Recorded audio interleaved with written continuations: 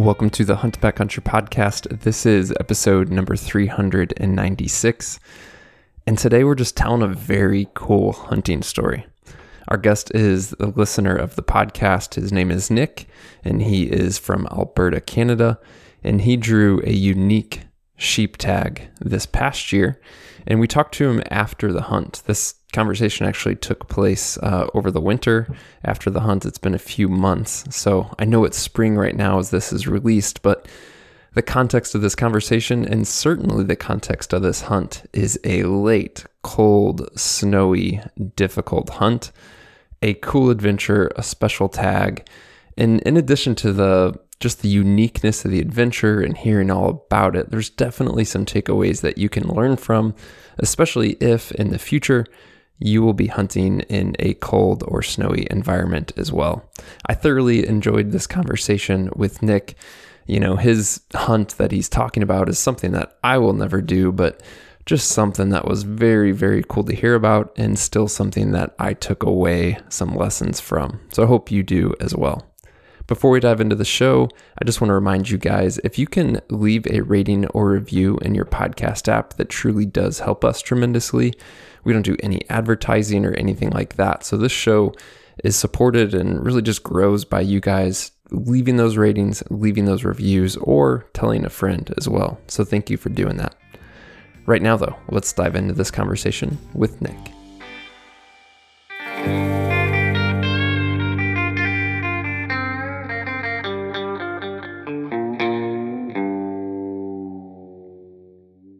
Well, Nick, welcome to the Hunt Backcountry podcast. I am super excited to chat with you today about a hunt you had this fall.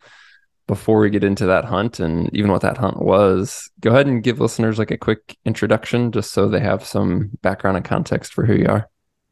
Yeah, thanks for having me. My name's Nick. I live up in northern Alberta. Grew up hunting, fishing, and have been a guide outfitter for the last 15 years here. An avid sheep hunter. Don't do it as much as I'd like to, but try and get in the mountains when I can and chase sheep. I just was lucky enough to draw a coveted archery bighorn tag this fall. Oh, nice. What does that process look like? I think you said you'd been entering for like 15 years. As a resident, is there a point system? Is it luck of the draw every year? What does that even look like? Most of our areas for any draw tags in Alberta for any species is a point system. Every year you apply, you gain a point if you don't draw it. You can gain a point without being put in the pool. We call it 999. So you pick the draw you want, but you 999 it, and it just adds you a point, but doesn't put you in the pool for that year. This particular, in most sheep areas, if you didn't start applying for them when you were young, your chances of drawing are slim. So I applied in a different area, another trophy area, one of the best trophy areas in Alberta and in the world for bighorns. And it was a rifle area, and it was just, I'd been in there a few times and it just wasn't for me. And I wanted to kill one with my bow. So I switched, 15, 16 years ago and started applying for this draw. And I think, if I can't remember, it was 15 or 16 years to draw it. But I could have drawn it, I think, at about 14. But 2020 with COVID, it just wasn't doable. 2021, my wife and I got married. So this spring, when the draw came out, my wife and I sat down and said, I said, I'm throwing points away, so I need to try and draw this sooner than later so I can, possibly draw it again in my lifetime. And but I needed her blessing to commit the time to it. And she's an incredible woman and gave me that blessing. And so I put in for it and drew it. So. I love you mentioned I want to draw this now because I want to draw it again in another 15 years. Like you haven't even done it yet. And you're already like, yeah, I got to make this happen again, Yeah, and I pulled up the statistics yesterday and the draw results, and just to kind of have an idea, till I give you correct numbers. In the last 10 years in this zone, they give out 25 archery tags in this zone a year for residents. And then the outfitters, there's two outfitters that each hold four permits. So, but the last 10 years, the resident success rate has been 4.1 rams a year out of those 25 tags. So that equates to about 16% success rate for archery hunters in this zone over the last 10 years combined. So it's there's a significant number of tags given out, but the success rates aren't super high. Or is it the lack of animals? Are they spread out over some rough country? How's that look? It's definitely not lack of animals, and it's definitely not lack of legal rams. Mm-hmm. It's more terrain, and I think a lot of these guys, like you look at the the priority points, and some of the guys I bumped into are guys that have drawn it for the second time in their life, and they're mid to late 60s. They just don't have the endurance and the stamina to maybe get where they need to be on a daily basis. And there's a lot of guys, and I knew this going into it, that draw the tag and think it's just going to be drive there, see a ram from their pickup truck and put a stock on it, kill it. And you see them along the highway, driving to and from this area. You see these guys that are, they're just parked along the road and looking at sheep and seeing if there's a way that they'll these sheep might slip up and go out of the the corridor along the highway where they can be hunted. But that wasn't for me. I a sheep hunt for me is putting in the work and getting in the back country as far as you can. So Yeah, you mentioned legal rams. What is legal for this specific hunt? this zone is 4/5, or some places it's 3/4. We call it 3/4, but a 4/5 curl is a legal ram in this zone. Okay, cool. You mentioned, loving to hunt sheep, not getting out as much as you'd hope. What is your personal history sheep hunting? I started uh, my grandparents' friends, friends of our family. I guess they're our friends too, but they bought an area in northwestern BC, right against the Yukon border, years ago, and I started going up there with them in the summers, helping, you know, fix camps and cut trails, and just, I mean, fell in love with the country up there, and they had Dall sheep in their area. So when I my grade 12 year of high school, I had enough credits and enough core courses that I only needed half to take half the year. So I took the first half of the year off. In August, I jumped in my old car at 16 years old and headed for northwestern BC, and it's a 2,500 kilometer drive. So I don't know what that would be, but 1,400 miles or something. And yeah, I spent the fall up there, helping. I wasn't guiding, but I was more of a guide in training, packer. Was on a few goat hunts and sheep hunts, and that kind of, and got flown into the backcountry with float planes and super cubs, and just that kind of lit the fire, so to speak. Then here in Alberta, we're fortunate enough, actually, we can hunt bighorn sheep on a yearly basis with an over-the-counter tag. Um, there's a ton of areas, a ton of country, and a lot of rams killed every year on these tags. So me and some friends started hunting some of these open zones with over-counter tags in my early 20s. And they say, the year you start sheep hunting is the year the ram you'll kill is born. And that's, I was maybe a little ahead of that curve. I think I was on my 5th season when I killed my first bighorn with the rifle here in Alberta. You know, hooked up with some guys that are still friends today, and great hunters, and yeah, we didn't have no special gear. We just had whatever we had and made it work. And yeah, the learning curve was steep, but eventually we got it done. That's cool, man. So this specific hunt you drew, you went on this hunt in November. How was that? Is that the only season? Was this tag for these zones structured where there's different sections, throughout the fall of seasons? What does that look like in terms of hunt dates? This zone is actually open to a general tag for the month from August 25th till October 31st. It can be hunted. It's specifically archery only, but it can be hunted on it with a general tag for a little over 2 months. But the draw tag is specifically November. There's 25 given out, and it's to hunt the rut.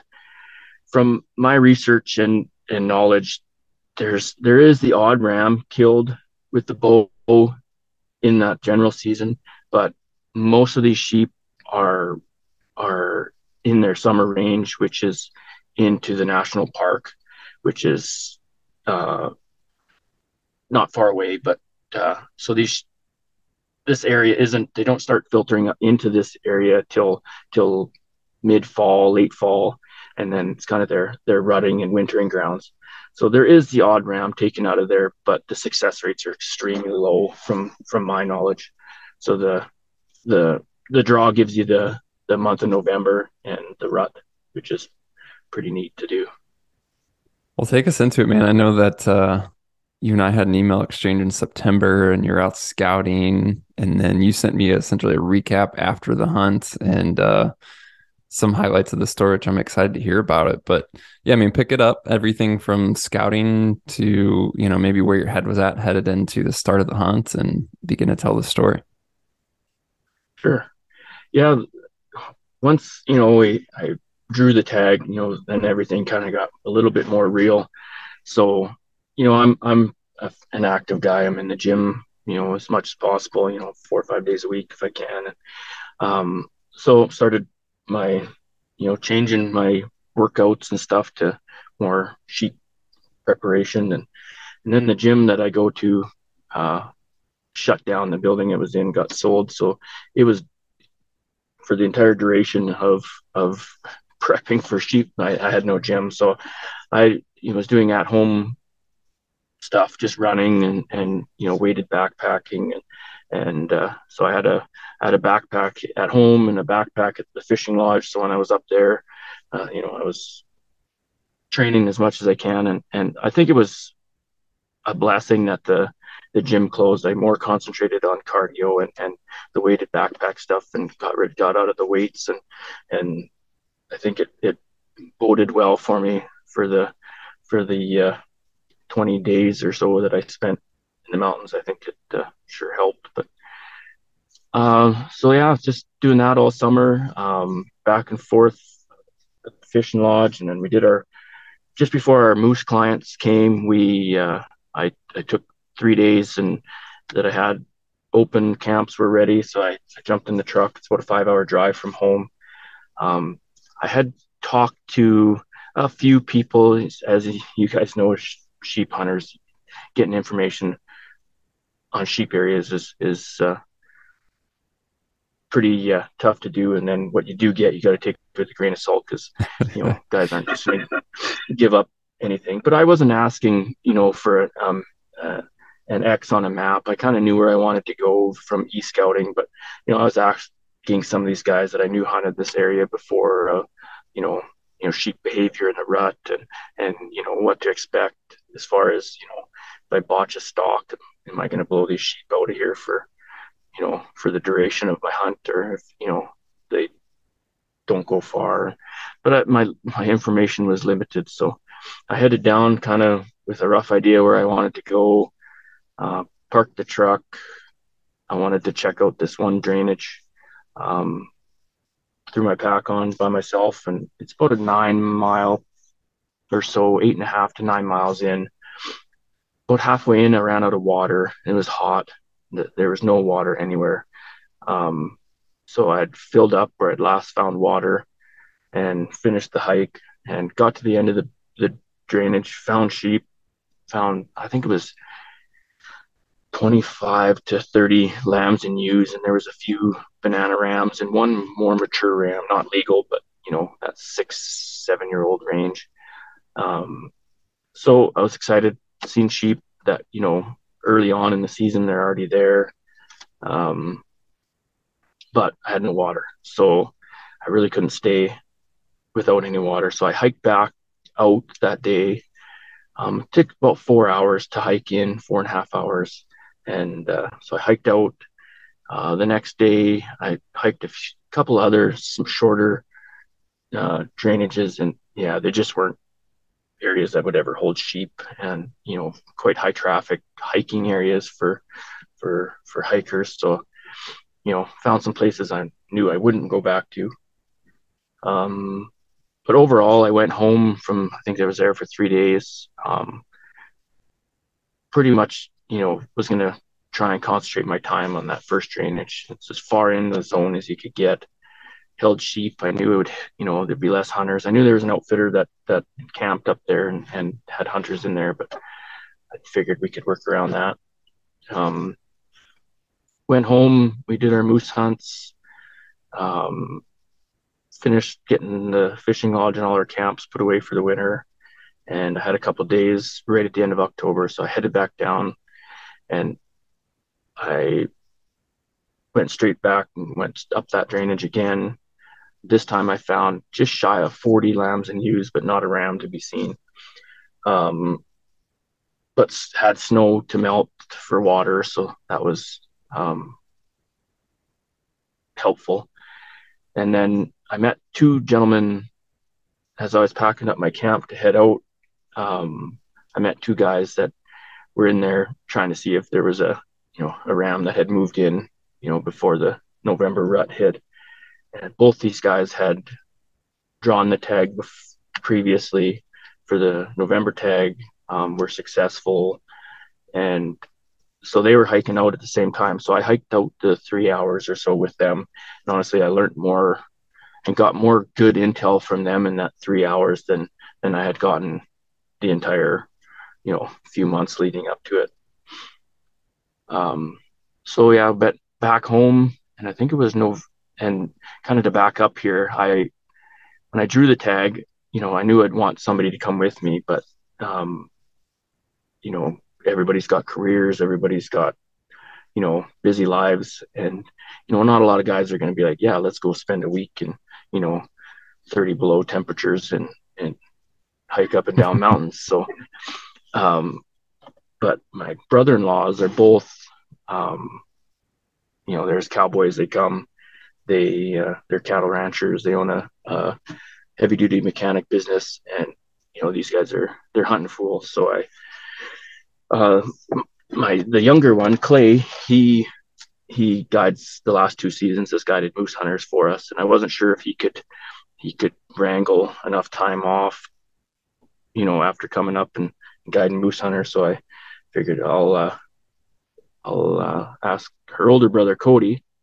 So I texted him and I said, hey, I drew this tag. I got two week slots, 1 week in early November and 1 week in later November that I can be down there. And would you want to come? He's like, what dates? So I sent him the dates. He's like, yeah, I'm in. Like, there was no hesitation, no nothing. And this was early on, right after I drew the tag. So he got to training and was just pumped to come. And so November 7th, I believe it was, I drove to his place. He lives kind of in between me and where the zone that we hunt sheep in. So I got to his place late, the 7th. We made an explosion of gear in his kitchen and kind of went through everything, got our packs packed up and ready. Got a few hours sleep and jumped in the truck early that morning and finished I think it was another 2.5 hours to where we kind of the trailhead. So we parked the truck, and when we parked the truck, it was 25 below Celsius. I'm not sure what that converts to Fahrenheit, but it was cold. So we in and out of the truck, keeping warm, getting our gear on, and we headed in. And we knew the outfitter starts around the same time in there. So we started up the trail, and there was no tracks in the snow. And there was, a foot to 18 inches of fresh snow. So it was a grueling hike.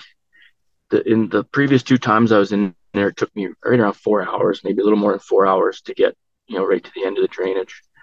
And it took Cody and I 6.5 hours, and we still didn't quite get to where I wanted to get, and we were done. Like, it was brutally cold, and breaking trail in that much snow was just took it right out of you. Jeez. I did the conversion. It's negative 13 Fahrenheit, by the way, so definitely very cold. Yeah. Jeez, yeah, yeah. It was chilly, and I'd spent a lot of money on new gear, to prepare for that temperature, and for the most part, all the gear we had did quite well. So we started setting up camp because that was it. We were done. We called it a day, and we could see a few sheep from where we were. So we got camp set up, and as we're setting up camp, the outfitter's guide and his two clients hiked by us. So we had just beat him broke trail for him by an hour or two, and then we chatted with them, nice guys, and they carried on. They still had quite a ways to go because they camped right at the top of the drainage, and then the outfitter and another one of his guides, they had just finished setting up camp, and they came by and chatted with them a bit. I've met the outfitter, on committees and different professional outfitter society meetings and stuff. So we chatted a bit, and then they headed out. So the next morning we got up, and it was negative 32 overnight. And, holy crap. What are you doing sleeping bag and tent and stuff like that, sleeping in that cold? I bought a little hot tent. It's a company, a small company here, built in Alberta, actually, and a titanium stove set up. And then for like a ground sheet, I brought just a sheet of Tyvek, like house wrap. That was kind of what we had on the ground, and our sleeping pads and sleeping bags. And my wife bought me a sleeping bag for a present, and I think it's a negative 15 or negative 20 sleeping bag. So yeah, we slept in our clothes mostly, in our bags, and it was quite comfortable with the little wood stove. The problem is that they're so small that the burn times are pretty short. So what we ended up doing was, we cut a ton of firewood. We get in the tent in our sleeping bags, and we keep the fire going, till we were ready to call it a night. And we'd fill the stove as heavy as full as we could get, and then whoever basically woke up shivering, would start the fire. And usually it's about 5 a.m. till one of us would kind of get cold and kind of get up and get the fire going. So no, that tent and stove system worked incredibly well. It's the first time I've used a hot tent, and yeah, I was quite impressed. Yeah, that's been. I've only ever done a couple hunts that type of cold and had a stove, and it was just frustrating how often you got to refill that little titanium stove. It was like every hour and a half. It felt like you didn't sleep at all. Yeah, we thought we'd maybe stay up all night and take turns filling the stove, but we just were too tired, and just said heck with it, and we'll just get up when we get cold. But the next day we got up, and we're excited and had breakfast and got our gear on, which was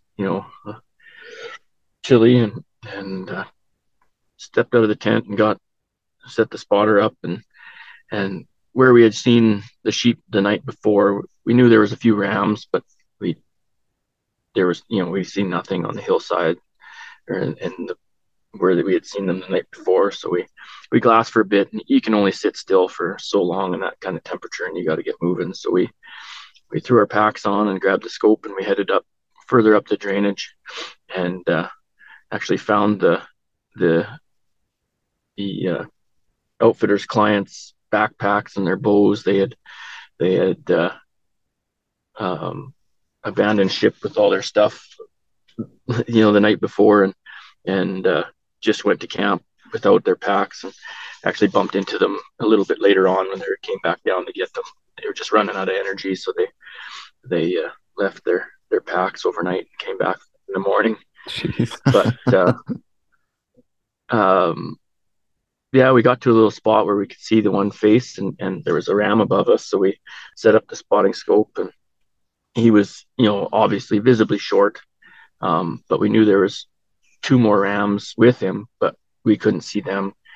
And so we watched them for a while, hoping the other ones would, kind of show themselves. And then the outfitter actually puts his camp in with helicopters. And so mid-morning, as we're glassing this ram, helicopter come and flew right over top of us and the sheep and landed up at their camp, and then must have been bringing supplies or something, and then shortly after lifted off and came back over us. It pushed the ram up and over the top of the ridge he was on, so we were had no visibility, no visual on the sheep anymore. So the same thing, it was so cold you just couldn't sit still, so we hiked up a little further so we could see some other country, and then slowly made our way back to camp. And that was kind of the day. We didn't really, we knew there were sheep there, but we didn't want to, put a play on them and bump them out when we didn't actually know where they were. So Yeah. You guys, I mean, it being November and further north, you have pretty short days, right? Daylight wise? Yeah, very, very short. Daylight's around that, 7:30-ish, and, you're dark by 5 o'clock. So fairly short days, and so we went back to camp and cut a whole pile of firewood and glassed the rest of the afternoon. Didn't see much.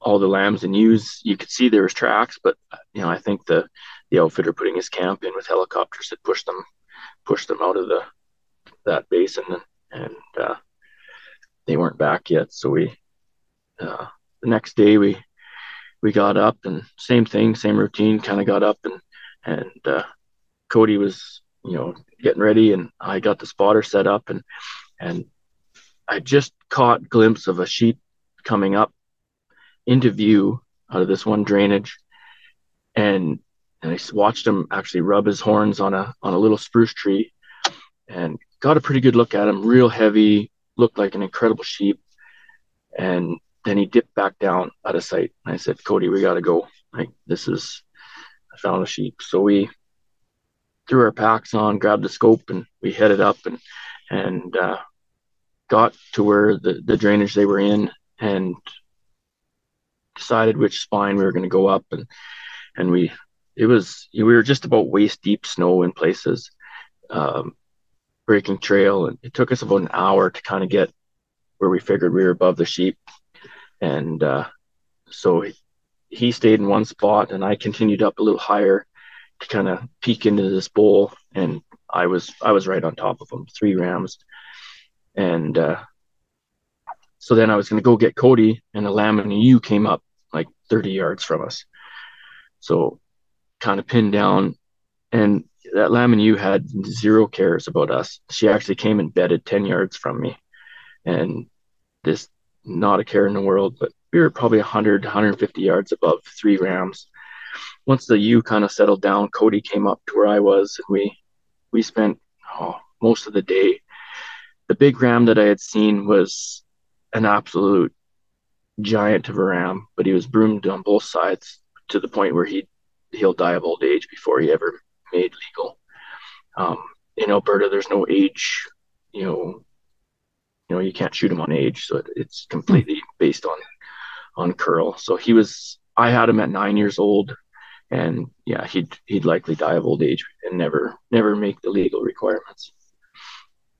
And so then the next biggest ram in the group was very, very close, and we watched and watched and watched and finally, got the view we needed, and unfortunately it wasn't legal. So we slipped off the mountain, and that ate up most of the day. And same thing, there was just no sheep in the valleys. Only the 5 sheep that we seen were right there.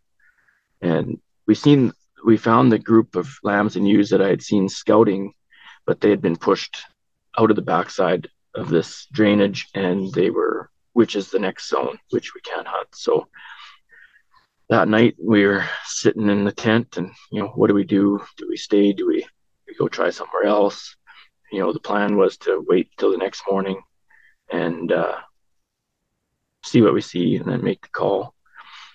Next morning, still very cold. I think it warmed up a bit, but still fairly chilly. We glassed, and same thing. Never seen any more sheep. I think we glassed till 10:30 or 11 in the morning, and finally we made the call. Let's bail out of here and go check this other spot out. So packed up camp and hiked out, and that was it was just about dark time we got to the truck. We got a hotel room in the next little town that was close by, and kind of regrouped, dried our gear out. Next morning, 6 o'clock, we were up and hiking into this next area, and it's about what would it be? About 4 miles to break the tree line is all in this area. Not super far, but pretty good elevation gain, and it took us about 2.5 hours from the truck to break tree line. And immediately when we broke tree line, there's sheep, right, and a ram. We're like, oh, this is awesome. So we're digging out the spotter, and we could tell it was just a young ram, but we're seeing sheep. And as we're digging out the spotter, another ram comes over the horizon and way above us. Set up the spotter. Oh yeah, he's legal for sure. And got just pumped. And then more and more sheep just started appearing all over this mountain. So the excitement was high. So we put everything away, and we got out of sight and headed up this ridge, and just excited as could be, and get up to where we figured we could be, a glassing point to look at this ram, and there's 2 hunters there. So your heart kind of sinks. You're like, oh man. And it turned out it was a guy and his father-in-law, and the son-in-law had the draw. The father-in-law was just there to accompany him. So we started talking to these guys. They're big cattle ranchers from southern Alberta, and just great guys. And so I'm like, hey, is that ram legal? He's like, oh yeah, he's legal. I'm like, okay, we thought so. And I'm like, you gonna put a play on him? He's like, oh, we're just gonna watch him here. He says, I almost got a shot at him yesterday, but buggered up the stock, and and hunter etiquette and ethics. It's they were there first, so I'm not gonna go stalk this sheep out from under them. So we sat there and just chit-chatted and watched these rams, and another ram came out of the trees and up to him. Pretty soon there's 5 rams in a group, and they're smashing heads and lip curling, and it was just cool to watch. Finally they got to this spot where I'm like, man, somebody's got to go put a play on this ram. And the fella's like, hey, are you gonna go put a stalk on him or what? I'm like, well, you were here first. I'm not gonna, He's like, no, man, you'll give it a whirl. I'm like, really? So I'm like, oh, all right. Wow. So we kind of chit-chatted a kind of a game plan of the best way to approach these sheep, and they were kind of preoccupied feeding and button heads. So I slipped in where we thought the best way to go was, and it worked out perfect. And I got to this tree, and they're just in front of me, preoccupied. You had me pegged, but didn't seem too concerned that I was there. I ranged them at 50 yards, and to this day, I don't know why I didn't draw and shoot, but I figured I could get just a few yards closer to a little flatter spot where I'd, be a little bit better ground to stand on to take a shot. And I got busted. And they took off. And they didn't go far. They only went 100 yards and went back to feeding, but they went to 100 yards into an unapproachable spot. And I just thought this is it. I blew my only chance I'm going to get. Like, walked back with my head hung in shame, and they're all like, "Why didn't you shoot?" Like, I'm like, just it haunts you the rest of the trip. So we, the rest of that day, we watched these rams, and they fed up out of sight. And we thought, late in the day, if I go watch and see where they go, so we kind of have an idea where they're at in the morning. And so we did that and kind of watched them feed out of sight and kind of ate the day up. And we weren't sure if this spot would be any good, so we didn't bring the tent or anything. So we actually hiked back to the truck and spent the night in town again. Next morning, we hiked back in, but brought the tent this time and everything, so we could stay in there. Next morning, we broke tree line, and same thing. There's sheep all over. Like there's probably 50 or 60 lambs and ewes and lots of rams, and so we hiked up to the glassing spot, but no rams were in sight. There was just some lambs and ewes, and pretty soon up over the top of the peak of the mountain came a group of sheep and a bunch of rams in it. I'm like, okay, here we go, and start glassing. Yeah, same group from yesterday, and all of a sudden they just scattered and ran straight down into the trees and gone. We're like, what in the world? And pretty soon we could see the fella and his father-in-law. They had put a stalk on them and got busted and blew them out. So we're like, well, maybe that's it. Like, they're gone. But what we got to learn with these sheep is you spook them, they just get wiser, but they don't leave. Anywhere else I've hunted sheep before, you spook them and they're gone for 3 mountains. And, you're lucky if you see them again. But these sheep, yeah, you just pick them up the next day or later that day, in a different area of the mountain, but they don't go far, which is, for a bow hunter, pretty fortunate. But yeah. So yeah, we basically sat there all day and didn't see any more sheep. They basically all scattered down into the trees, and there's no sense trying to go down in the timber with them. So we just hung out and glassed and seen a few lambs and ewes, but nothing worthy of checking out. So then we're setting up our tent that evening, just about, probably 45 minutes from dark. And we're setting up the tent kind of tucked into the trees, but right close to our glassing knoll. And I turn around and I'm like, Cody, don't move. Here, 150 yards away is 5 rams feeding. Like, you gotta be kidding me. So we get the spotter on. Yeah, same group. Leo ram in the bunch. And so we kind of see where they're headed. They're headed for a group of lambs and ewes. So I kind of execute a quick stalk and to intercept them, and it worked out perfect. I kind of peek up over this little knoll and see the tops of their horns coming. I was getting hand signals from Cody. He's telling me that's the second ram in the group, and I see him coming, and they're going to cross in front of me at 50 yards. So I'm full draw. First ram comes out, and he pegs me, staring at me. And I'm thinking, oh, this is okay. As long as he just moves off, and as the second ram comes into view, I'll get a shot. And no, they just turned and went straight up. So again, I'm like, oh man, almost a second chance, and blew it. And so they went up. These rams went up and out of sight, and then they came back into view, and they went to all the lambs and ewes. So we thought, well, I know where they're at for morning. We'll just leave them be, and kind of put them to bed. Next morning, get up before dark or before daylight, and ready to go and got the spotter set up and ready for first light, and sun comes up and there isn't a sheep to be seen. And these sheep move at night a lot. And so now we're back to the drawing board trying to figure out where these sheep are. This is our last day of this trip. And long story short, we found the rams. I went up and got as close as I could, and I just ran out of cover to get any closer. They were starting to head up to where that other hunter was. So I figured, I'd sit tight and maybe he'll get a shot. He almost got a shot and then pushed him back down and up to the peak of the mountain.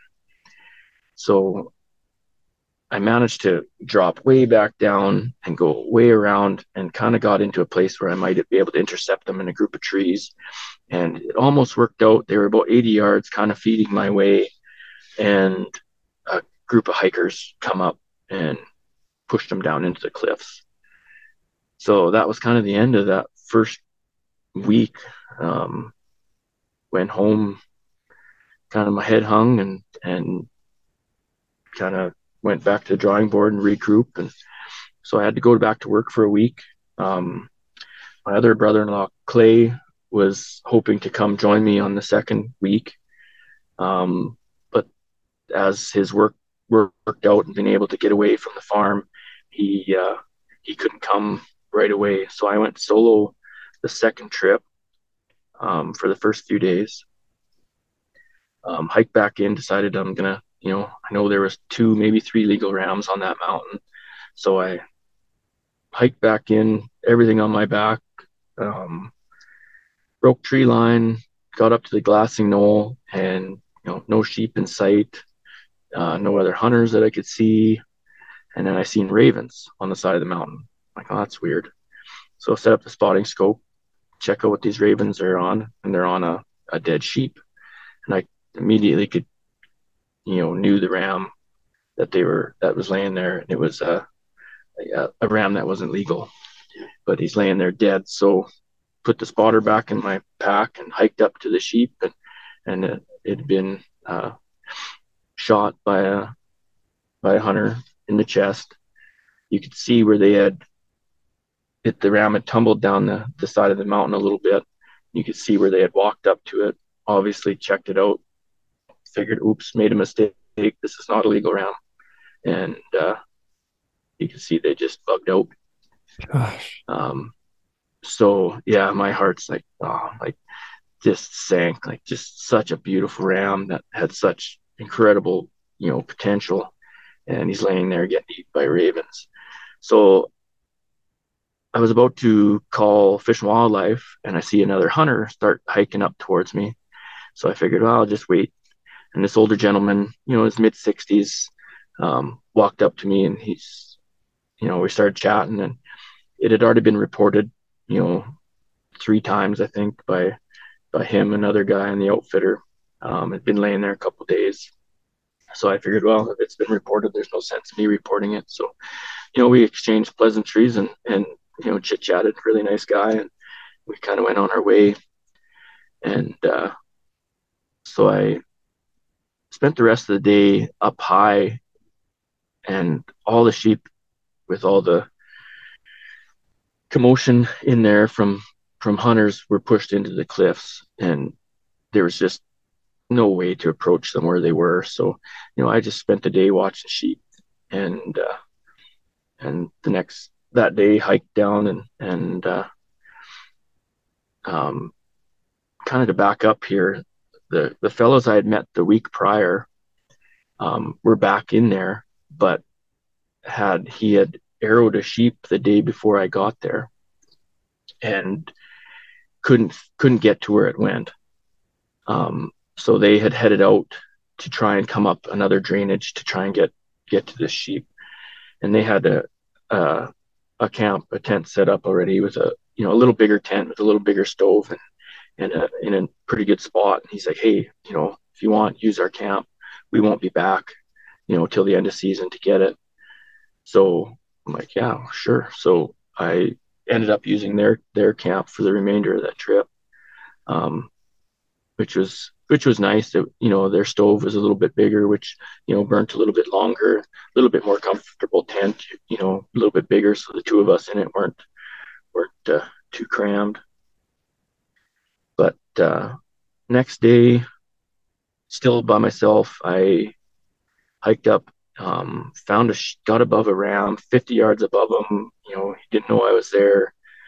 But his left side was short, and the way he was bedded, I couldn't for the life of me get a look at his right side. Like I was within shooting distance, but couldn't be sure if his right side was legal. Eventually he got up and fed out of sight and into the cliffs where I couldn't see him, and never got a look at his right side. So I carried on. There was a group of sheep that had come out of the cliffs, was on a grassy face, and I got as close as I could into the timber and figured I'd just set up there for the day. Set the spotter up, made a little cubby in the spruce trees where I was kind of protected from the wind, and had been there a couple hours and was made some soup for lunch. And lo and behold, all of a sudden the sheep are feeding right towards me, and I'm like, oh, this might work out. And the one ram in the group was one of the legal rams, and it just worked out that they came right to me. And by the way they looked, they were going to feed out of bow range from me. So I got out of my little cubby where I was completely concealed and was kind of on the side of the face of the mountain, laying in the snow, and they came right to me. Like, had I not moved, I would have been in the perfect, ambush scenario. But here I am laying in the wide open on the side of the snow, or on the side of the mountain, and got busted at 35 yards.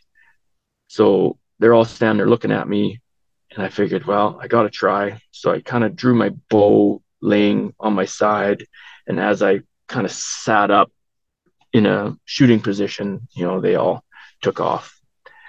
So there I am again, thinking, okay, now I've been given 3 opportunities and blew it again, and never going to get another chance. You're down in the dumps. So I spent the rest of that day watching sheep in the cliffs and just, trying to figure out where the next day game plan was. The next day, my brother-in-law, Clay, came. He hiked in.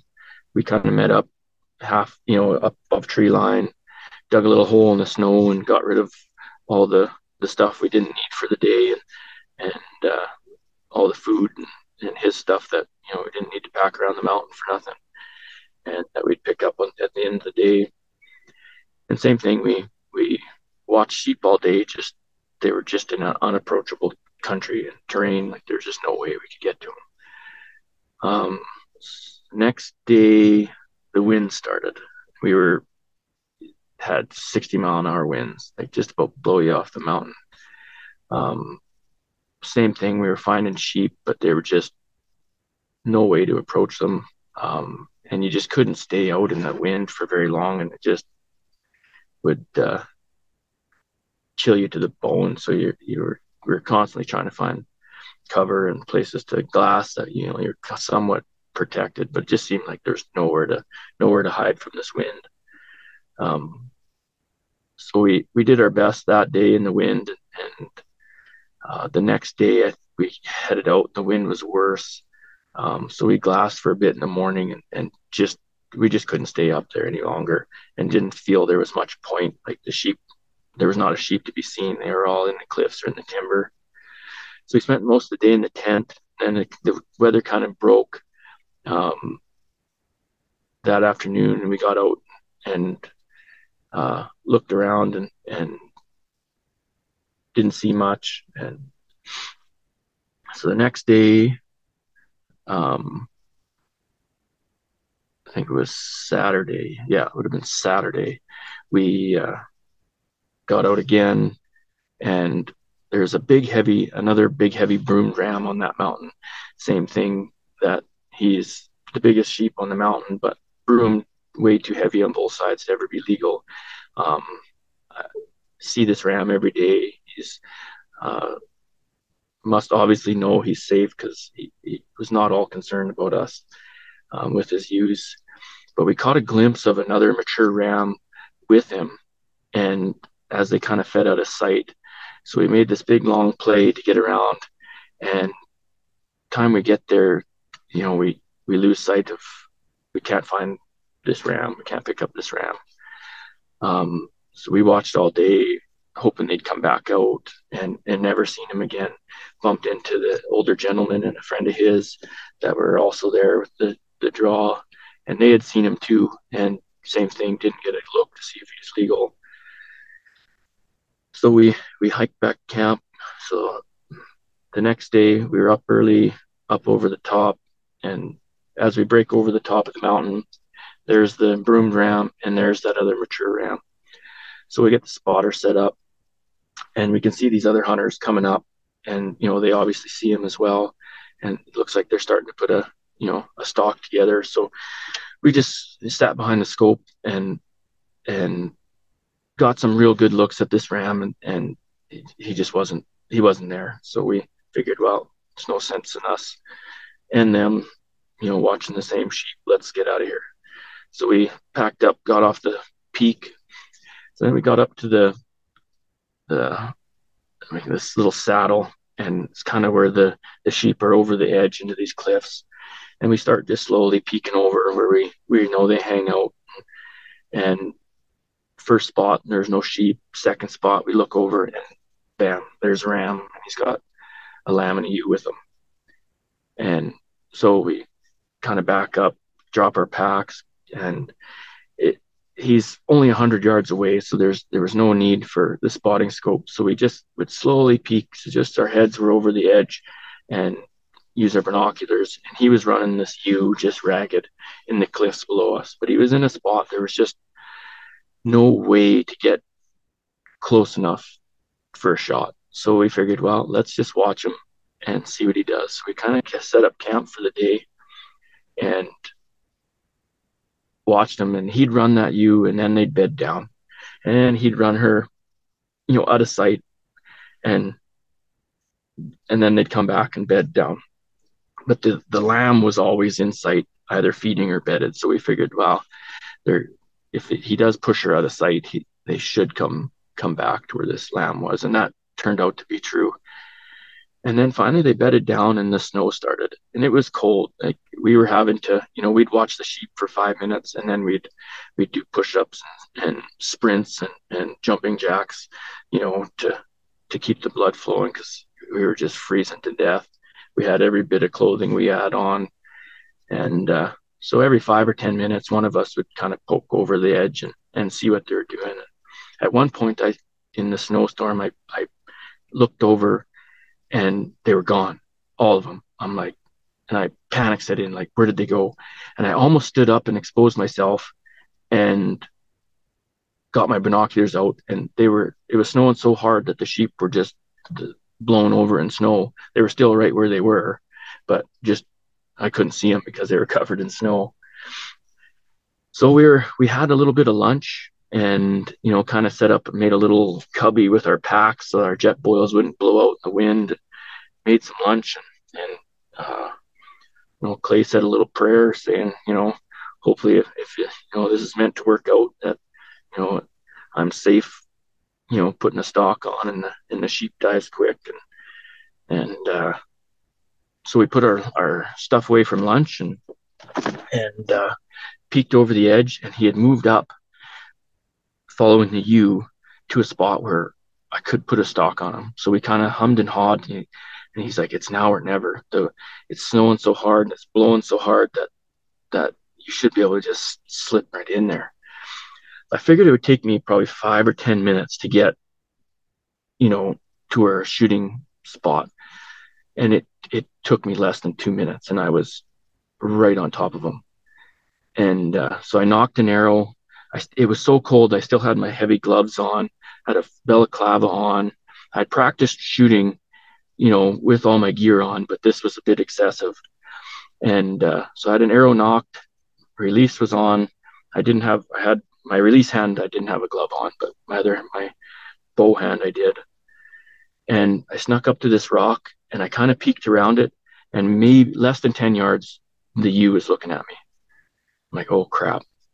So I drew my bow, and I had to, at full draw, push my balaclava kind of under my chin so I could get, the string anchored properly. So I'm at full draw, anchored, and I peek around the right side of the rock, and I see the butt of the ram, and he's starting to move left following the ewe. So I stood up, so fully exposed myself just to see the ewe kind of drop out of sight, and the ram starting to follow her. And at this point, thinking 10 or 12 yards. It turned out to be 8 yards. Fairly steep downhill shot, like a 40-degree, 45-degree angle down. And he's just about to follow her. So I settled my pin kind of between his shoulder blades, kind of behind his one shoulder, thinking it would, go in beside his spine and come out his chest, and released, and hear the arrow, that telltale smack of that arrow hitting home. But it was snowing so hard, I never did see where the arrow hit. So the sheep start running into the cliffs where I hoped they wouldn't go. I'm getting another arrow out, and he's just about on the edge of this cliff where he's going to go out of sight, and you can see him starting to wobble. I'm thinking, okay, he's hit good. So I looked down, put my release on my D-loop, and I looked up, and he's gone. My heart sank. So I'm looking up at Clay, like, trying to see if he's seen anything more than I can. Finally, he stands up and kind of throws his hands in the air. He doesn't know.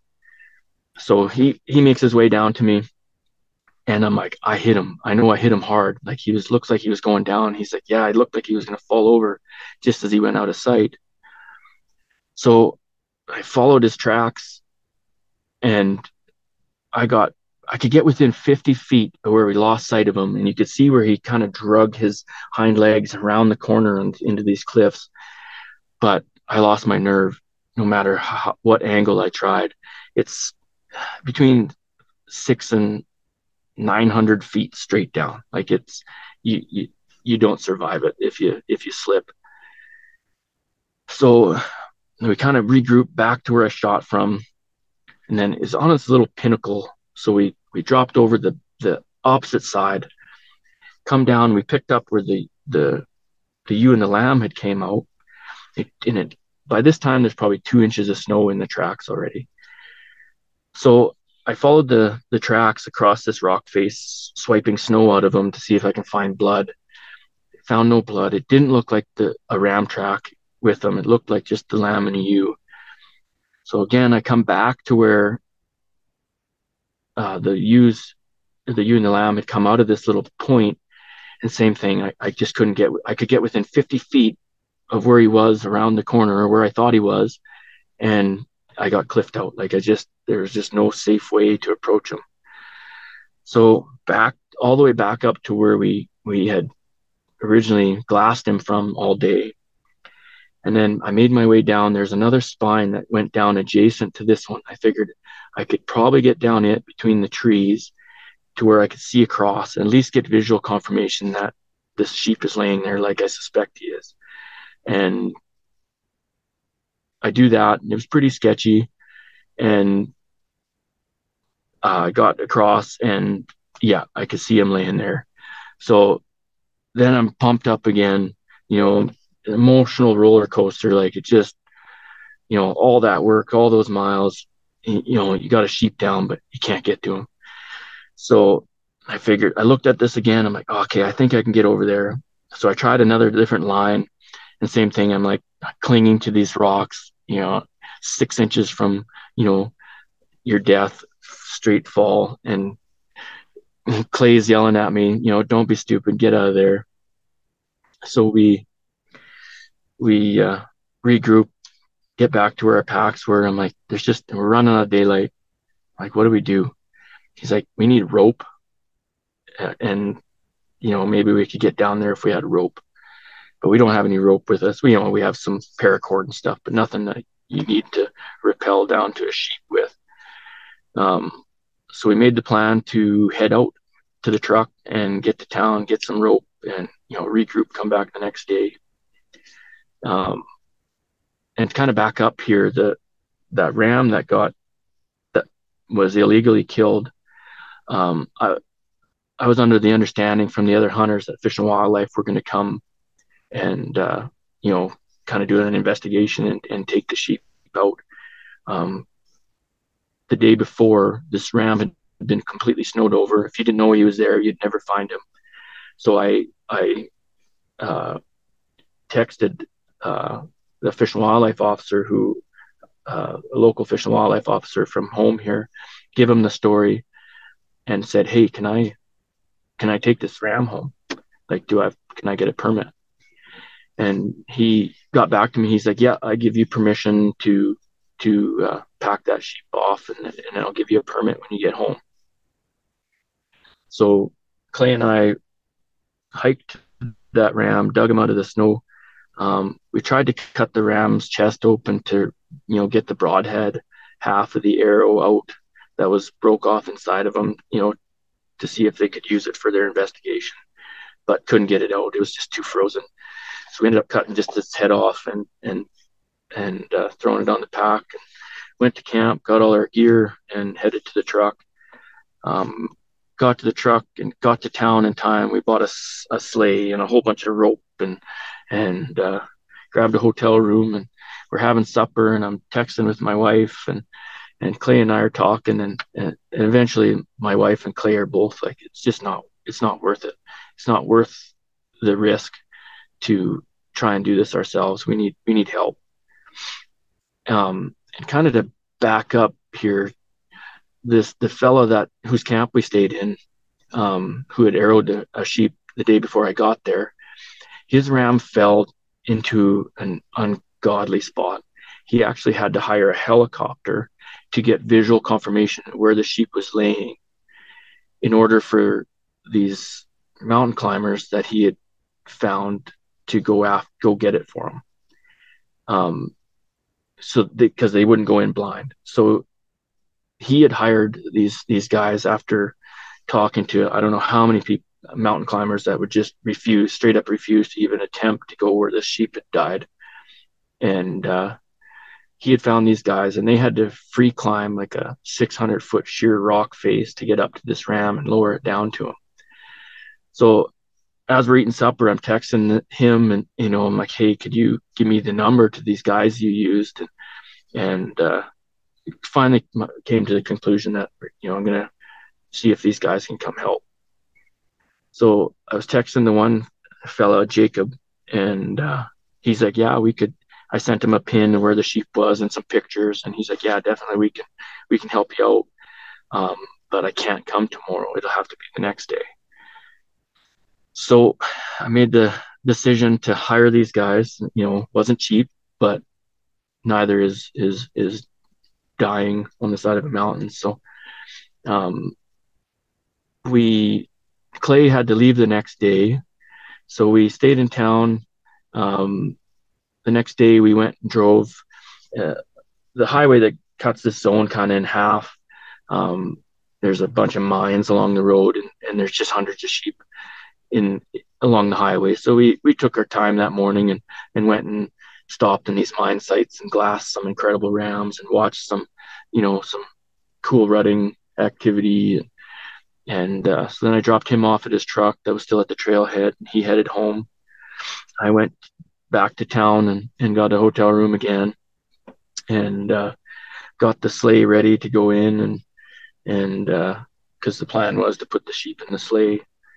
So we that day I just bummed around the hotel room, basically got all my gear ready, and I drove my wife nuts. My brain is playing tricks on me. Did I actually see this ram? Is he actually laying there dead, or was it a rock I seen? And is he legal? Did I screw up? And I drove my wife and my brother-in-law crazy. They're of course second guessing all these things. And anyway, the next day I met the climbers at the trailhead.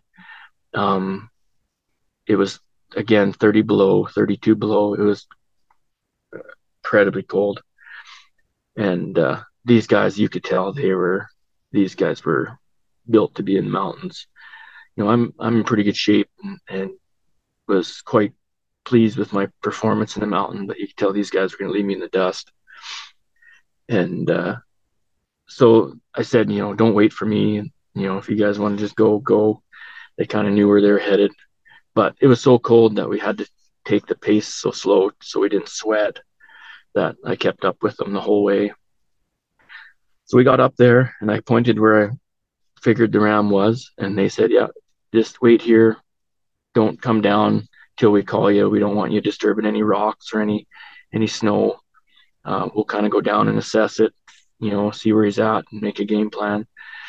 So they dropped in, and yeah, these guys walked right out there, like where I wouldn't go. They walked out there with no ropes, no nothing. They're just so comfortable in on those types of rock faces that 6 inches or one slip, you're gone, and it just doesn't even phase them a bit.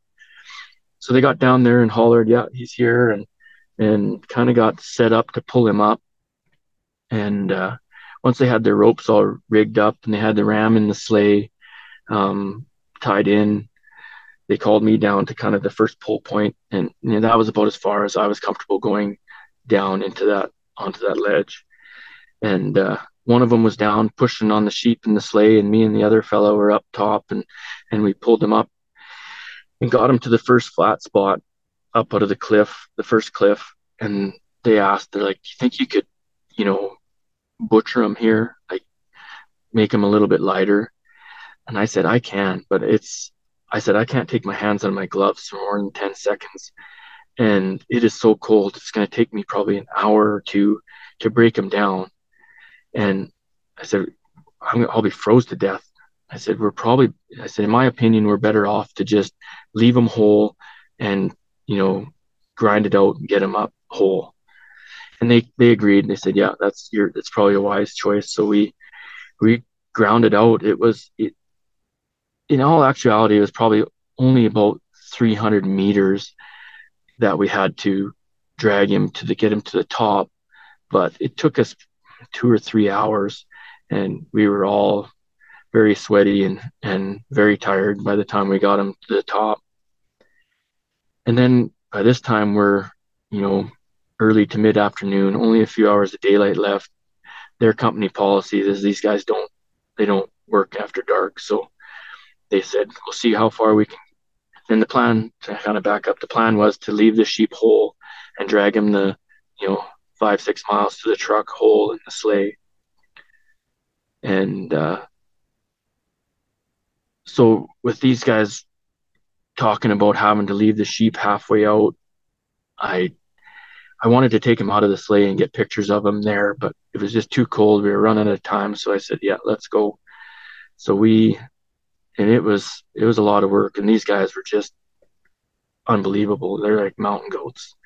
We got him out of the alpine into the trees and into the truck hole, and it was a long day, and it was, we got to the truck just at dark, and it was an unbelievable experience. Wasn't how I wanted it to end, but it was a cool experience nonetheless. It's quite the story. Yeah, what an adventure, man. Holy crap. Yeah, so then I threw the sheep in the truck and drove the 5 hours home, and couldn't have been more excited and that I got it done. But at the same time, as much as the money, having to hire these gentlemen to come help me wasn't in the cards, it sure added to the whole experience and the stories I'll get to tell forever. So. What were your expectations versus reality? This is a hunt you've been, it's taken you 15 years to draw. You knew it was going to be in this zone. You're somewhat familiar with the country, the time of year, weather factor, etc. But like the challenges of it, the highs and lows, the encounters, locating sheep, dealing with the weather, recovery, I'm just curious, how much of it was, I don't want to say similar to what you expected, but how was this experience different from maybe what you anticipated? Was it much harder than you even anticipated? It was, yes, it was definitely a lot harder.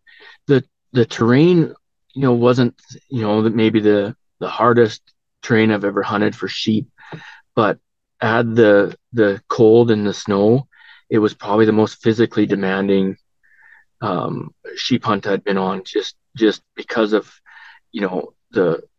the added challenge of snow and all the drifts, and um, the brutally cold temperatures and the wind. I was prepared for it. I knew what it was going to be like, but it tested you. My expectations going in, and I told this to my wife too, and I said, whatever happens, I want to be physically ready. My expectation is that whether I kill a sheep or not, that I didn't quit. I left everything on the mountain, physically, mentally, like that I could go home knowing I spent that many years to draw the tag, that I could be proud of myself that I didn't give up and I put every ounce of effort into it. That was my goal going in. Sheep hunting is a tough thing. I've been on a lot of unsuccessful sheep hunts with a rifle, let alone with the bow. It was so I didn't want to set that expectation for myself that I have to kill a sheep, and I didn't want to set that expectation. One, because you can get let yourself down, and two, I didn't want to have the first sheep in front of me and just shoot it just because I drew this tag. I got to kill a sheep. I wanted to kill a sheep that was legal and it was meaningful, not just kill to kill, so to speak. Um, and then you got a lot of guys that draw the tag and they want to kill this size of sheep, and they'll pass up this ram and that ram. Ultimately, I said if it's a legal representation, it makes the legal requirements and it's within bow range, I'll likely shoot. If I didn't want to shoot a ram that like a squeaker ram that just barely made it, this ram was a little better than a squeaker. He's 3/4, just shy of an inch past the legal requirements on his long side. He's broomed on his right side, or sorry, his left side, and he's long on his right. um, so ultimately, I guess to answer your question, I was mentally and physically prepared, but it still wore me down. It's still, there was, I think in the one windy day where we were just getting blown off the mountain, only had 2 days left to hunt. I was like, is this even worth it? Like, and my brother-in-law Clay's like, he's like, I hear that come out of your mouth again, I'm gonna slap you. Like, he's like, we're not leaving till we're done. Like, so that kind of brought me back to reality. And yeah, you're right. I'm not quitting. I'm not going to entertain that again, but every once in a while on those hunts, man, that you get that worn down physically and mentally, it can break you. And fortunately, he was there to, make sure I didn't quit. And I don't think I would have, but, the thoughts started floating around my mind. Man, I don't want to keep you on the phone all day, but let's wrap up with like something. Imagine some guys listening to this are wanting some very practical, like, man, what did he learn from spending so much time in that terrain in those conditions?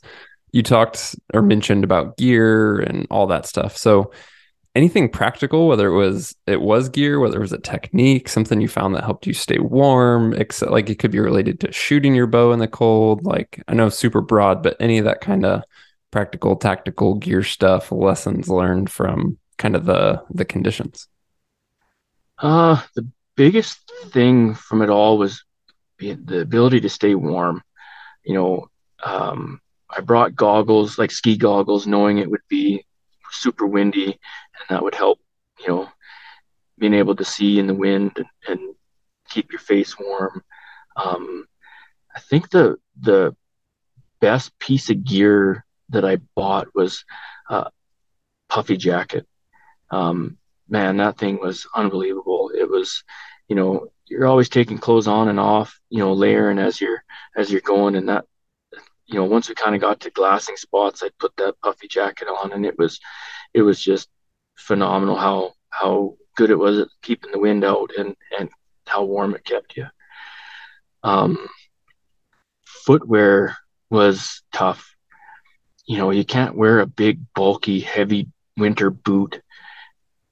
And, so I stuck with my regular hiking boot. I listened to all kinds of podcasts, and you guys have a ton of information of, late season hunting and, tricks and tips. And I listened to everything I could find. And so I stuck with my regular boot. It has a little bit of thinsulate, but not lots. I forget how many grams they are. And then a good heavy wicking sock. And one trick, I'm not sure if I heard it on your guys' podcast or whose, but my feet sweat a lot. So I heard on this, on a podcast, to use antiperspirant on your feet. And that actually worked really well for me. Kept my feet from sweating and, did help with the keeping warm. But ultimately, it didn't matter what I did in 32 below. I just couldn't keep my feet warm. So you're constantly moving, and, you just got used to your feet being numb. It was just, they were so cold that, you kind of lost feeling in your toes for, half the day till you hiked enough to keep them warm. But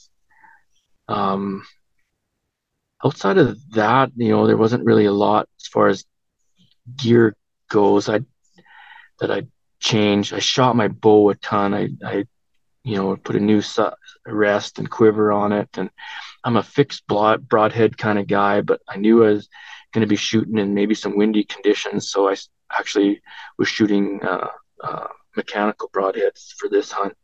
I shot better, and I thought at longer distances, and I just thought, in the windier conditions, that they just might stick to their flight path a little better if it was a little windier. But it's just really hard to simulate uphill and downhill angles. At home, I shot off my deck and as much angle as I could, but you just can't simulate some of the conditions. So I say just, practice, train, and just mentally prepare for the suck, I guess, because it's not fun. But my wife asked me when I got home, she's like, so is that it? I'm like, I go back tomorrow. Like, it just gets in your bones. She's like, you're crazy. I'm like, man, if somebody else had the tag, I'd be back with them tomorrow. Like, it just, I just loved it. So yeah, it takes a couple days for the suck to wear off, and how hard it was to kind of go out of your mind, but didn't take long, and I was ready to go again. Man, that's a great story, an amazing hunt. That's honestly just like hard to recap and put into words, but thanks for sharing it with us and sharing the story for all the podcast listeners. I'll leave links in the description if guys, kind of just touched on it briefly, but you do fishing trips and moose hunts and things like that in Alberta. So, maybe some listeners are out there would be interested in that, and I'll leave links in the show description. But anything else you want to leave us with? No, I just love your guys' content and your podcast, and honestly, the one piece of gear that I will be replacing is a new pack. So hopefully I can, and I've met a few guys that were running your guys' packs, and that will be in my gear list here for the next one. Well, we can certainly talk about that. Yeah, make that happen for you. That. Well, what an amazing hunt. Congrats again to Nick. What a story. It makes me excited, man, just to get out there and have some more adventure. And as we've often talked about, that comes with difficulty, but that's also what makes things so special, is to get out there and challenge yourself and really put yourself in a wild place, deal with the conditions, to face your limitations, and much more. I hope you guys get some opportunities to do that for yourself this year. If you do, let us know how it goes. Send an email to podcast@exomountaingear.com. Or if you have questions for the show, something you want to hear about, a topic suggestion, or anything like that, reach out as well. We'd love to hear from you. Finally, if you haven't yet, hit the subscribe or follow button in your podcast app so that you receive future episodes automatically, as always, for free, and we'll talk to you soon.